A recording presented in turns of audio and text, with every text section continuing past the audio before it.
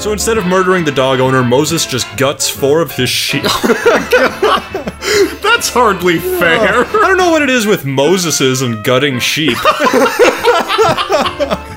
Blasphemy. Yeah, Old Testament jokes.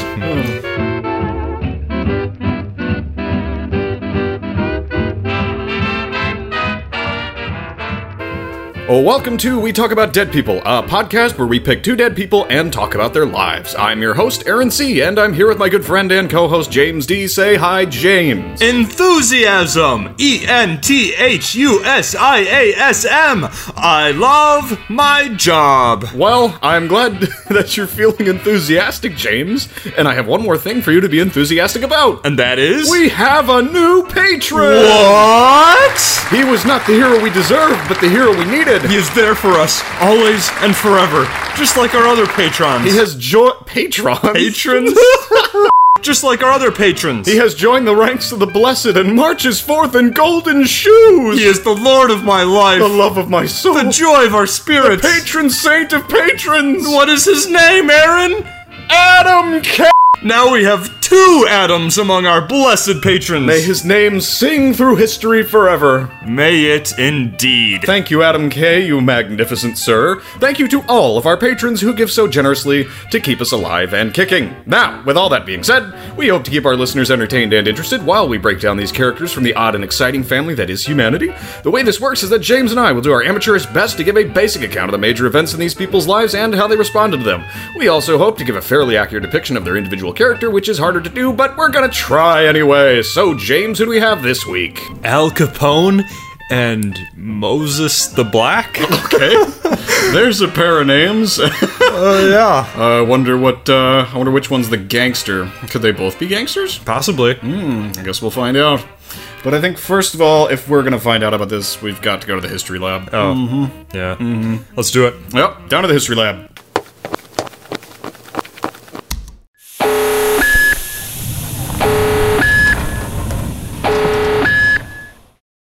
A gangster and a saint, an unlikely pair. Al Capone and Moses the Black. One, a notorious mobster from the Windy City turned con. The other, a vicious criminal turned saint. I've only heard of one of these people, so that's about all I can say. In the battle for who is least interesting, only one can come out on bottom. Now, Aaron, I have a question for you. Okay. If you could make anything illegal, what would it be? Country music. Oh, wow. Didn't even have to think. Not even a question. Wow. No. No, see, country music has a major problem nowadays. It sounds too much like pop, and it sounds too much like country.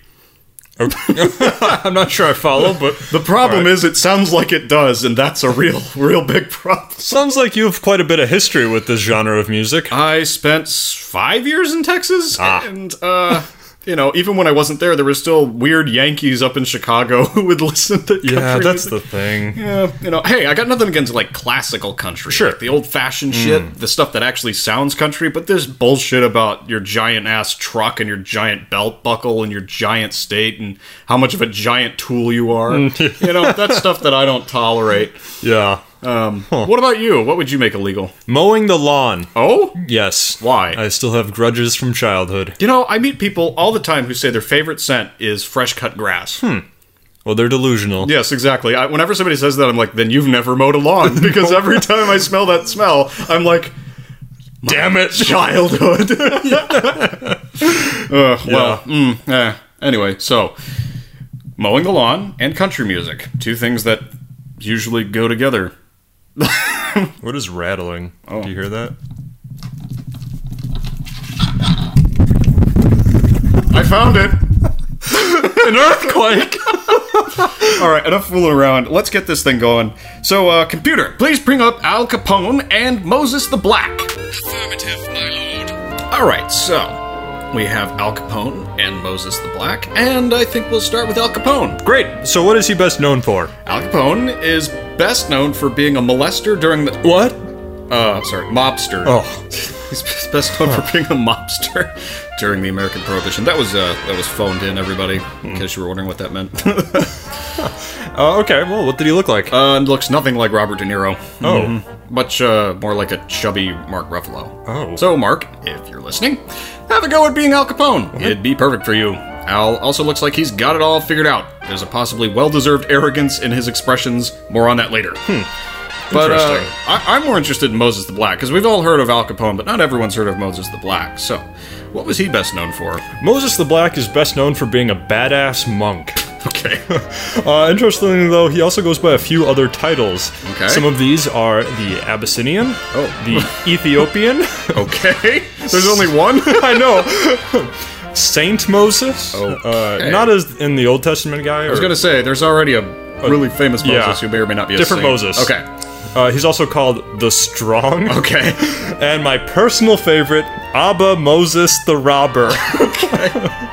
But he's usually called Moses the Black. Okay, that's... And I wonder why he's called Moses the Black, James. Why? yeah. Well, what's he look like? He's black. And that's kind of all we have. So he's called Saint Moses the Black because he's black. I don't know how I feel about that, but Different times. different times. So, how about we just jump right over into Al Capone's early life? Let's do it. Okay, so the first thing you need to know is that Al is not Al Capone's full first name. Oh. It's an abbreviation of Alphonse, which is one O short of Alfonso, which is the best name available to us in these dark years. I'm just saying, Alfonso's the best name. Okay. If you're named Alfonso, good for you. So Capone was born to a pair of Italian immigrants. His father was a barber, and his mother was a seamstress, and the pair of them had 9 children together. Wow. Yeah, so there was Al, Ralph, Salvatore, called Frank, Ermina, Ermino, Albert, Matthew, Mafalda, and Vincenzo, who, interestingly enough, changed his name to Richard Hart, and became a prohibition agent in Nebraska. Ooh. And if you know anything about Al Capone, it's that he's probably not a fan of Richard Hart. But anyway, so the Capone family didn't go straight to America when they first left Italy, interestingly enough. They stopped in Austria-Hungary in 1983. Oh my god, 1893. And then finally got onto a boat to the US and ended up in Brooklyn. Capone was enrolled in school and was apparently pretty damn sharp, but it was, a Catholic school, and Capone was not exactly the kind of kid who liked rules, and if you know anything about Catholic schools, rules are exactly the thing you have to get along with in order to survive. But there was one rule that was not exclusive to Catholic school that Capone broke. At 14, he slapped his teacher in the face and was promptly expelled. Wow. I couldn't find any info on this either. That's awesome. Why he did it? Who knows? But anyway, so now he started working as like a general laborer in Brooklyn. So he worked at a bowling alley setting pins. He was also a stock boy at a candy store. It was during this time that he found his in with the mob. Ooh, he took notice of a man named Johnny Torrio. That just sounds like a mobster. Probably Torrio, who was running a billiards operation as a front for loan sharking, gambling, the latter of which was illegal at the time, prostitution, hijackings, and opium trafficking. Oh god, that went downhill really fast. Yeah. It's loan sharking. Oh, that's pretty bad. Gambling. Well, that's not even illegal now. No. Prostitution, hijacking. Oh god, opium trafficking. Opium. So it had all the hallmarks of being legitimate op, besides the stuff behind the scenes. Right. But Al really liked this fresh new crime culture he'd discovered. Who doesn't? Now, Johnny Torrio was tangentially involved with a gang called the 5 Points Gang, which was located in Lower Manhattan.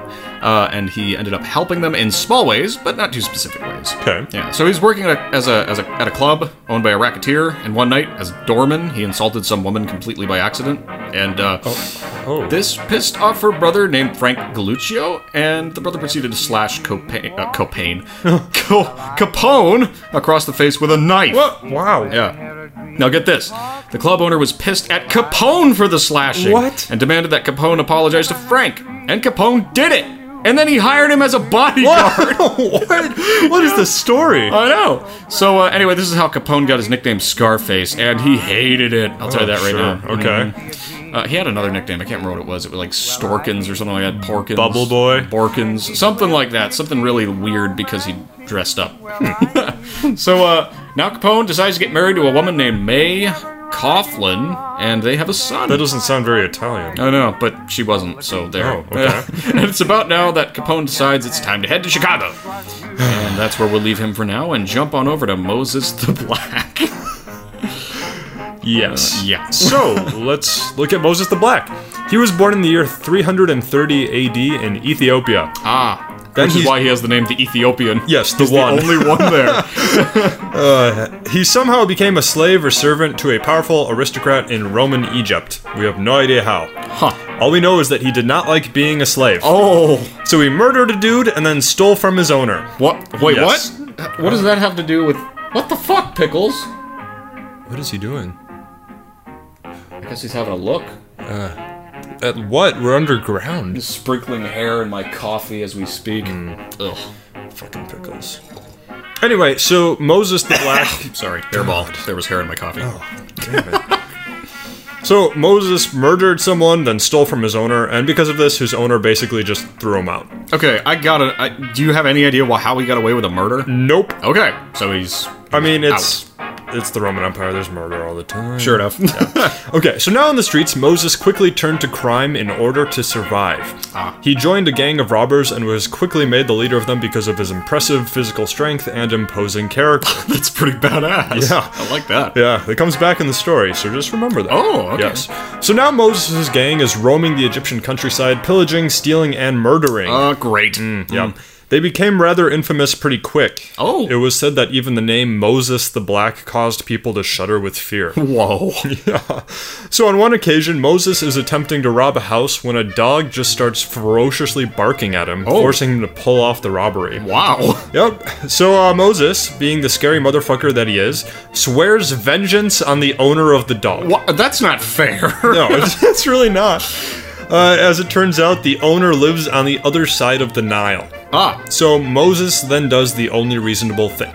He clenches a knife between his teeth and proceeds to swim across the entire Nile. Once he arrives to the house of the dog owner, Moses begins looking for the man with the goal of gruesomely murdering him. However, that same dog begins barking and gives his owner enough time to sufficiently hide. So instead of murdering the dog owner, Moses just guts 4 of his sheep. That's hardly fair. I don't know what it is with Moseses and gutting sheep. Blasphemy. Yeah, Old Testament jokes. So after he guts these sheep, he swims back across the Nile. But word got out to authorities, and this, I guess, was the last straw. So now the local soldiers are after Moses. On behalf of the sheep. Yep. He was a bad dude. I'm not gonna respond. Okay. The soldiers eventually find Moses, and a great chase ensues. Nice. Moses manages to evade them by taking shelter in a desert monastery outside of Alexandria, and this is where we will leave him for now. I get the feeling that this is a character that will appear in the new Assassin's Creed. I'm just Definitely. saying. Yeah. Well, Yes. enough about that. I say we take a quick break, and when we come back, we'll talk about Al Capone's adult life and see how fucked up it is. Woohoo!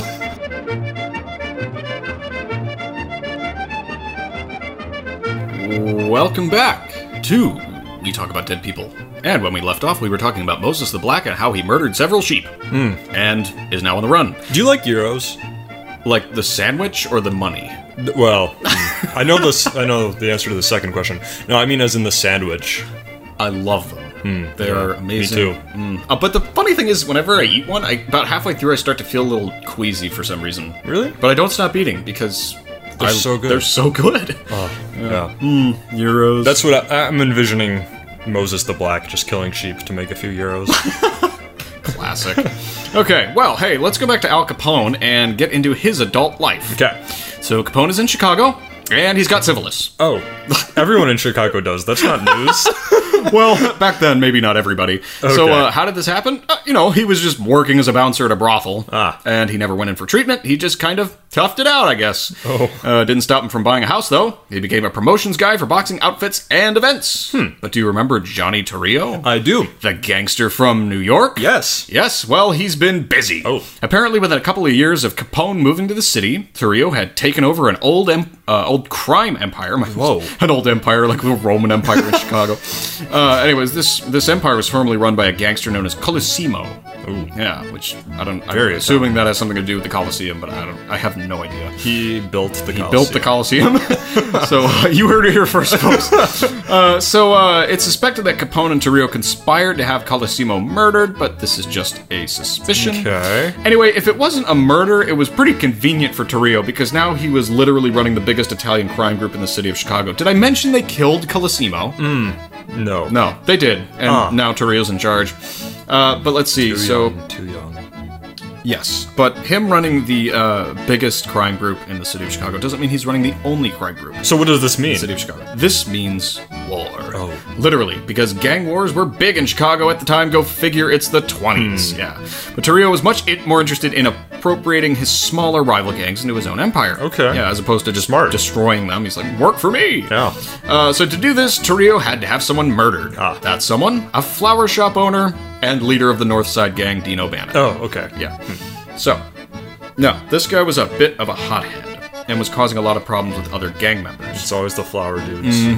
It's very complicated and very diplomatic, and I have no idea how to start. But basically, what happened is that the club owner from New York who made Capone apologize to the man who slashed him, his name was Frankie Yale, walked into Dean's flower shop while he was busy clipping some chrysanthemums, bringing two men with him. So Dean shakes Frank's hand and then pulls him close, oh, so close, steps aside, and the two men with Frank shot Dean 5 times. Oh, okay. And get this, Dean's gang was not happy about this. Right? Yeah, so they were not happy about losing their fearless leader, the Flower Shop Man. No, sir. And now, revenge against Torrio's gang was totally at the top of the list of priorities. So Capone gets ambushed and escapes unscathed, but Torrio also gets ambushed and gets shot several times. And he recovers. Oh, gosh.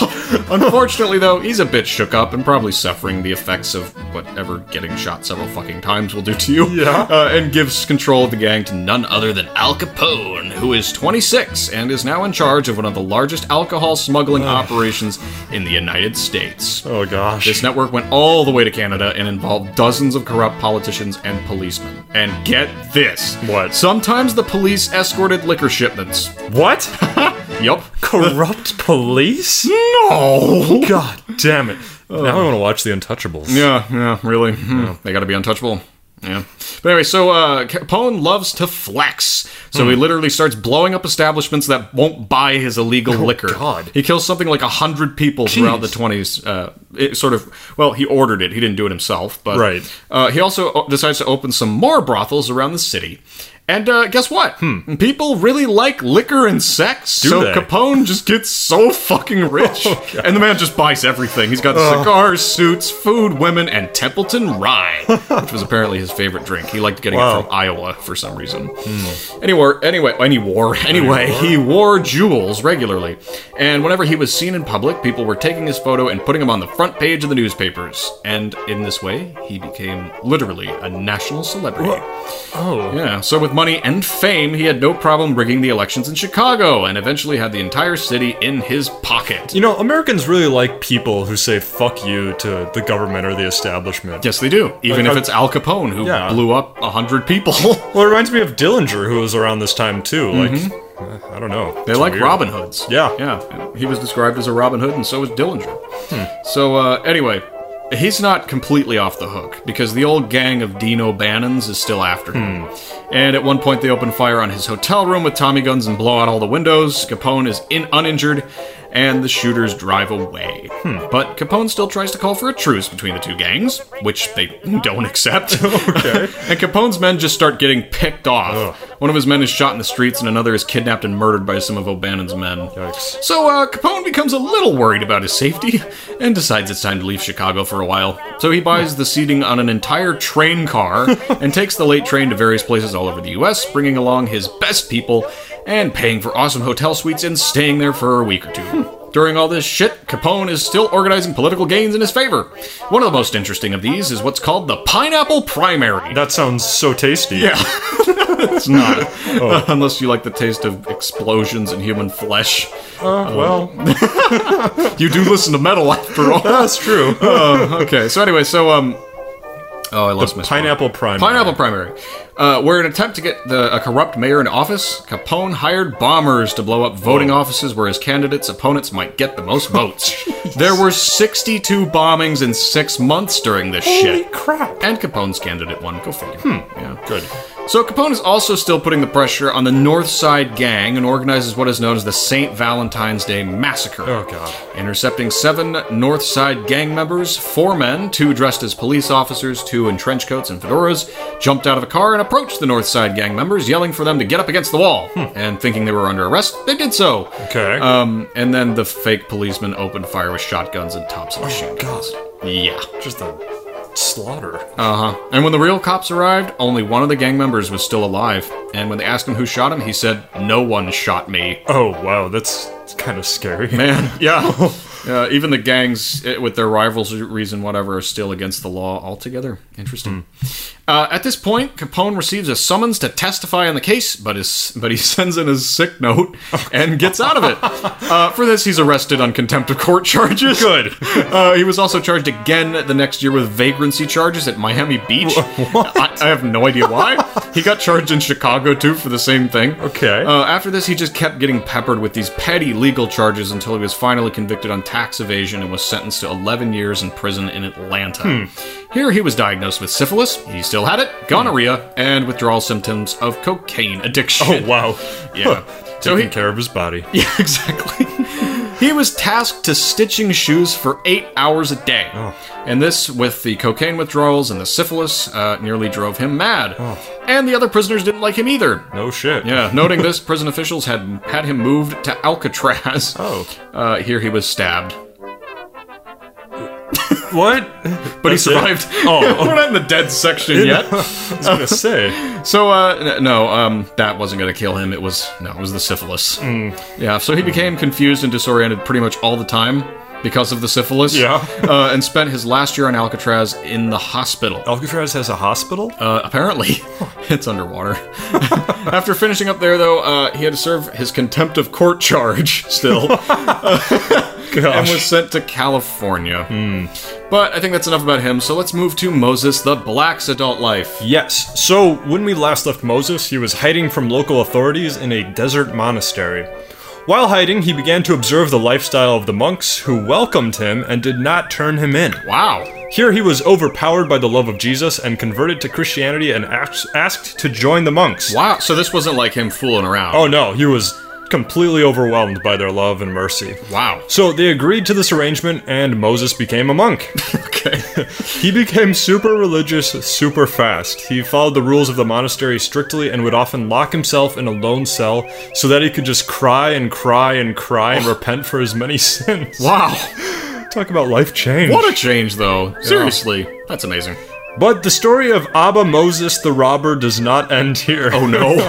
So one day while Moses is praying in his lonely cell, 4 robbers who had previously been a part of Moses' gang begin to attack and rob the monastery. Oh no. Moses gets up, marches to the men, and proceeds to beat them all to a pulp. Oh my god. He then ties them up and carries them to the monastery elders. He told them that he did not feel it was very Christian-like to kill the robbers, so he asked what he should do with the 4 bloodied, unconscious robbers. I still can't believe he beat up 4 of them. This guy, they keep on saying he was really strong, so... Yeah, well maybe he was really tall and just was literally as tall as all 4 of them on their shoulders. There was I think that's the only explanation. This showdown where they all get on each other's shoulders, and then there's Moses, and they come into the room, and he just hits them with his shepherd's staff. Let my people go! Parts the Red Sea. Of blood. Yeah, actually, though. So what did they do? Anyway, the elders ordered Moses to let the dudes go, and he did. Upon regaining consciousness and health, the 4 robbers were so moved by the kindness and mercy of the monks that they repented and joined the monastery. Oh my god! When the rest of the gang heard about this, and that their past leader Moses was now a monk, they all gave up their lives of crime and joined the monastery. Whoa! So there's this badass team of ex-robbers who became monks. Yeah. Oh, don't want to mess with them. No, sir. Yeah. But Moses had a pretty intense personal struggle throughout his days as a monk. The life of crime and adventure was always nagging him to return, and it was near impossible for Moses to say no. Wow. He went to the head abbot of the monastery, who was named Isidore, and asked him for advice. Isidore instructed Moses that triumphing over this personal demon would be a lifelong struggle, and told him that discipline and honesty to self were the best ways to overcome. Huh. Thus, Moses, under Isidore's guide, began fasting heavily and spent most nights alone in his cell praying. Well, that's one way to do it. I guess. On one of these nights, Isidore came to him and instructed him to stand and to remain standing all night. Oh. Instead of sleeping, all he was to do was to continuously pray.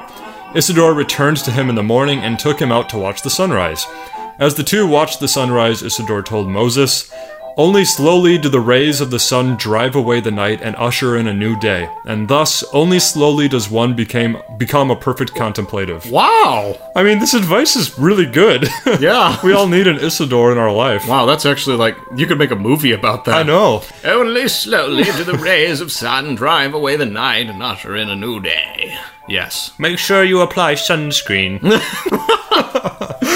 So what happened next? Then Isidore proceeds to show Moses a vision. Whoa.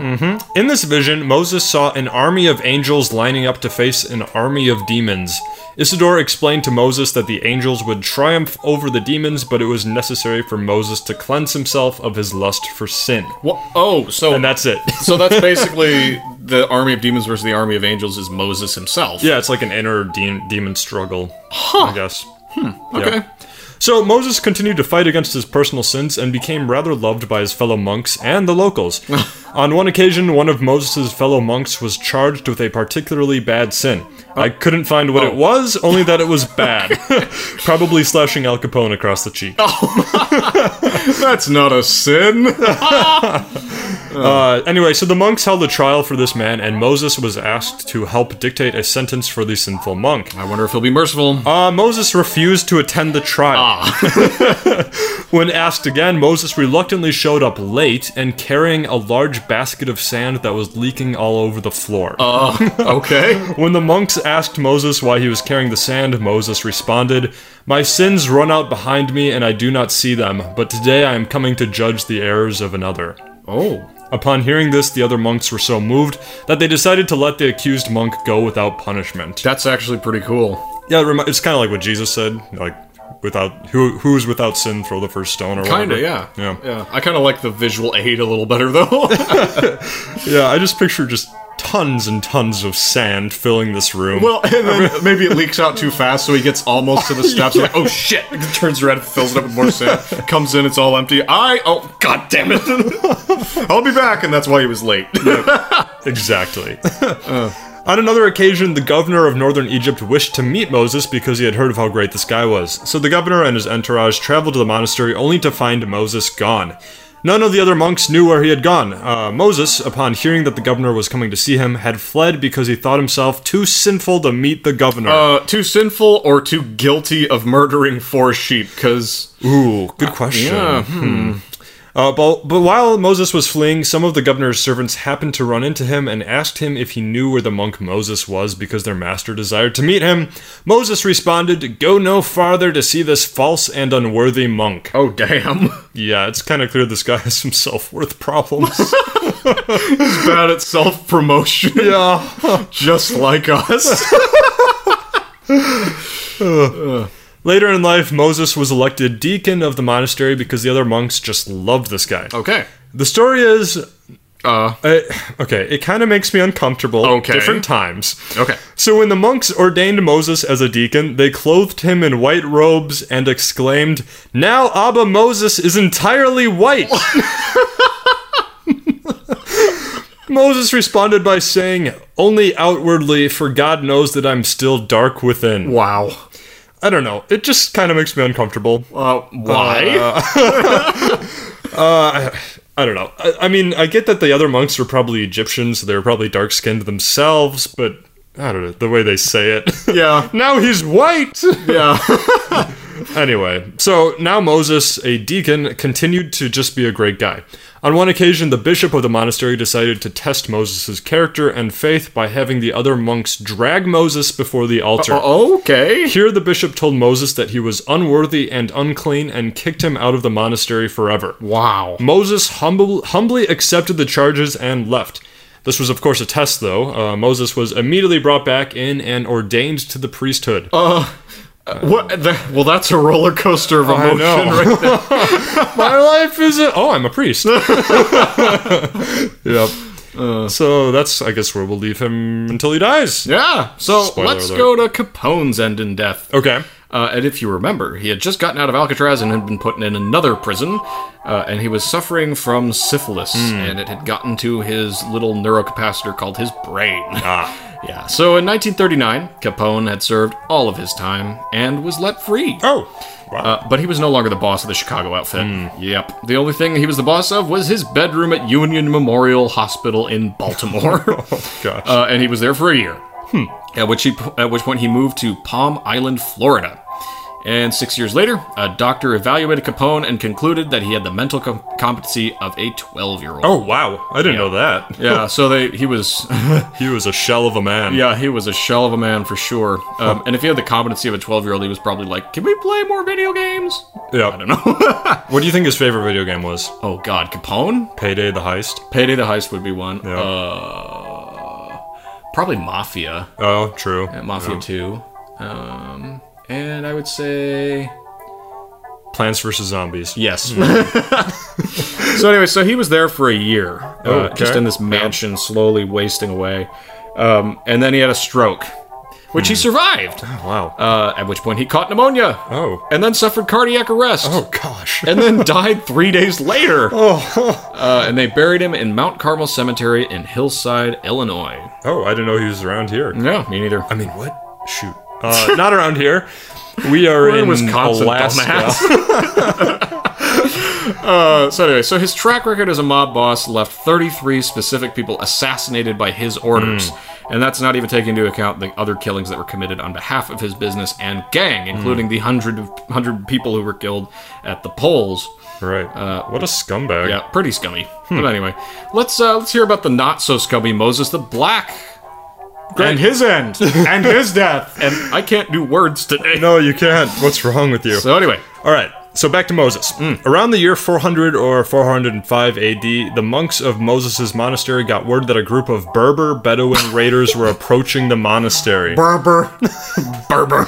Yeah, they were some pretty terrible warriors. Really? Yeah, the Berbers all along North Africa. Like not very good, or... Oh no, they were pretty feared. The Romans never conquered them. Oh. They were around until the Muslim expansions. Wow, that's impressive for somebody named Berber. Yeah. I wonder if they had barbers. Barber. Oh, God. Oh, that's interesting, you know. The word barber barbarian comes from the Latin for beard. And also, the Romans called them barbarians because their language sounded like bar. Oh, really? Yeah. I thought that was Greek. Maybe. I don't know. Probably Greek. One of those two. They're the same. Right. I don't know the difference. But anyway, so these raiders are pretty bad. Yes, and they're coming. So the monks panicked because they were utterly defenseless to such raiders. Some of the monks wanted to arm themselves in order to fight off the raiders, but Moses forbade it. Oh. Moses and his mentor Isidore calmed their brother monks and came up with a plan. Oh, is this like gonna be Home Alone shit or something? Like they're not gonna kill him, they're just gonna hit him with paint cans? Kind of. Okay. Yeah, so Moses, Isidore, and 5 other monks volunteered to stay behind and meet with the Berbers, which probably meant death. Yeah, well, we're in that section, so... Yeah. They did this in order to buy enough time for the other monks to escape. Okay. The other monks begged Moses to leave with them, but he calmly responded, "For many years now I have awaited the time when the words which my master, the Lord Jesus Christ, said should be fulfilled. All who take up the sword shall perish by the sword." Well, he's still feeling bad about when he was a robber. But I was gonna say, if they're coming with a sword and they're gonna kill you, you're still gonna perish by the sword whether you have one or not. That's true, yes.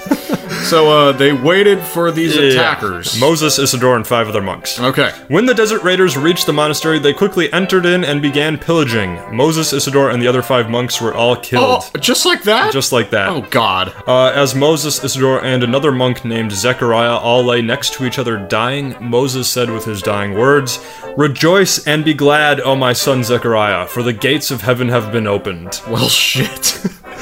Moses was 75 years old when he died. Well, at least he lived a long life, let's be honest. Yeah, that's true. Pretty sad way to go, getting some axe thrown through your chest or something. Yep. He's left kind of a legacy, though. He's been sainted by the Orthodox Church and has gone down in history as a man who stood for non-violence. He has a shrine in the Paramios Monastery in Egypt, And there's a cool organization known as the Brotherhood of St. Moses, which aims to make the Orthodox faith more accessible to those of African descent. Fascinating. Yeah. So, pretty cool. That's pretty good to go down for non-violence in violent ways. Yeah, I would say so. Well. It's kind of a shorter episode, Really? but What are we at? Oh. 33 minutes. Oh my god. Well, hey, we're lazy. We are lazy. So, I think, though, 30 minutes is pretty good. I feel good about that. Yeah. Accomplished, whatnot. Plus, there's not much on Moses anyway. That's true. Except that he was called Moses the Black, which is... Made the Ten Commandments. Is that true? Oh, you know what we should do? What? Okay, we have to decide what your 10 Commandments are.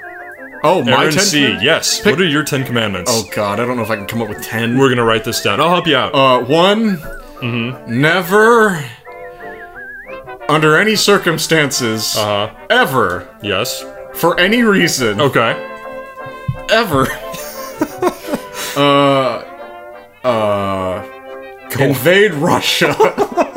Number 1. Okay, well, that's pretty good. Number 2... don't kill. That's an obvious one. Oh, okay, good. And number 3, don't read 50 Shades of Grey. Number, Up there with Don't Kill. Number 4, don't read 50 Shades Darker. Okay. Number 5, don't go to Jupiter. Yep. Okay. And 6. what are we at? 6, ride a Tyrannosaurus Rex as soon as possible. Okay. Number 8, bring... Oh, you skipped number 7. I wanted to skip numbers. There is no... Number 7's a holy number. We right. don't do that. Okay. No. Number 8. You are the only true heterosexual man. Yes, I am the only true heterosexual. Wait, I thought we were doing me, not Jim Jones. Yeah, well... Well, Jim Jones probably would have done me if I needed to connect with his message. Okay, so we're at 9, right? Listen to episode 4 if you don't know who Jim Jones is. Yeah, you gotta listen to episode 4 to hear about Jim Jones and to get that joke. Yeah. Episode 9. Commandment number 9. Okay, commandment number 9.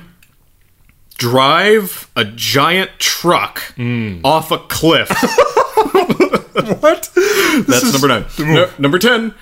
Oh God, help me out here, James. Well, we'll pause the episode until we think of something. Number 10 should be... Our listeners are going to be so bored. We got to think of something, Aaron. Number 10. Celebrate Christmas on Halloween. Oh, God. All right, well, that's it.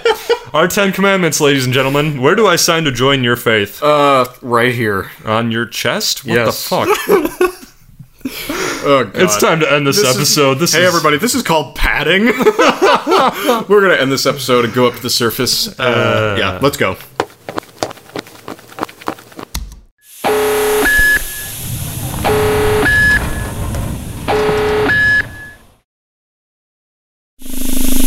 Well, I think it's about time to bring this show to an end for today. Feel free to send all your hate mail to wetalkaboutdeadpeoplepodcast@gmail.com. We will read all of it, and nod along. If you hate us, you're probably right. If you like us, though, please consider funding the show by becoming a patron on patreon.com. That's patreon.com/wetalkaboutdeadpeople. Even as little as $1. As much as it costs to buy a deadly dose of rotten cheese helps tremendously. Cheese! God damn. Jesus Christ! Our cover art was created by the extremely gifted Ian Patterson of Ian Patterson Illustration. You can view more of his phenomenal work at ipattersonillustration.com. And with all that being said, we'll close out and let the sounds of life itself play you out. So, James, what are your plans for the rest of your life? The rest of my life? I don't know. I suppose this podcast and scratching around for money somewhere. That's it? Yeah, that's it. I approve of this plan. You approve of this plan? Mm-hmm. Is that all I am? A podcaster? That's it?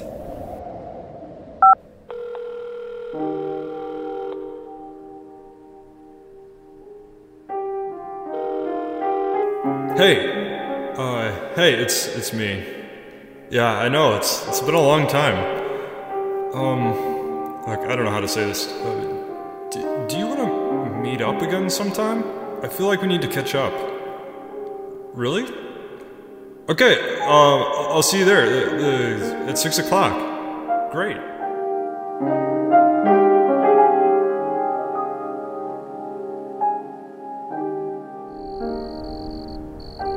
Look, we talked through the night. The sun's coming up.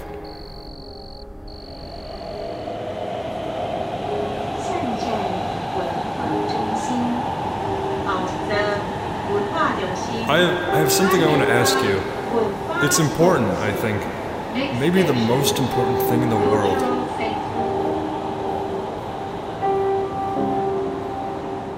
What's in the envelope, babe?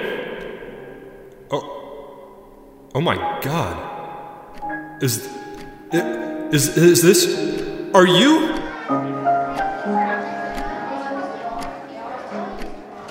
Have a great first day, honey.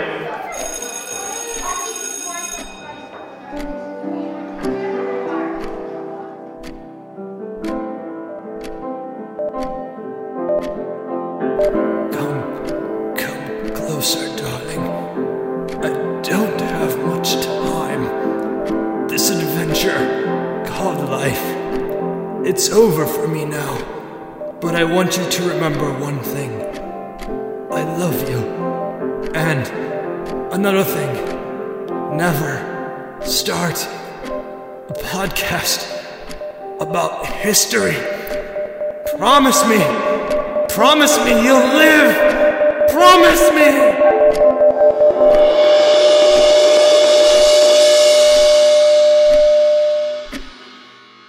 James? James? What? You good? Yeah, I'm good.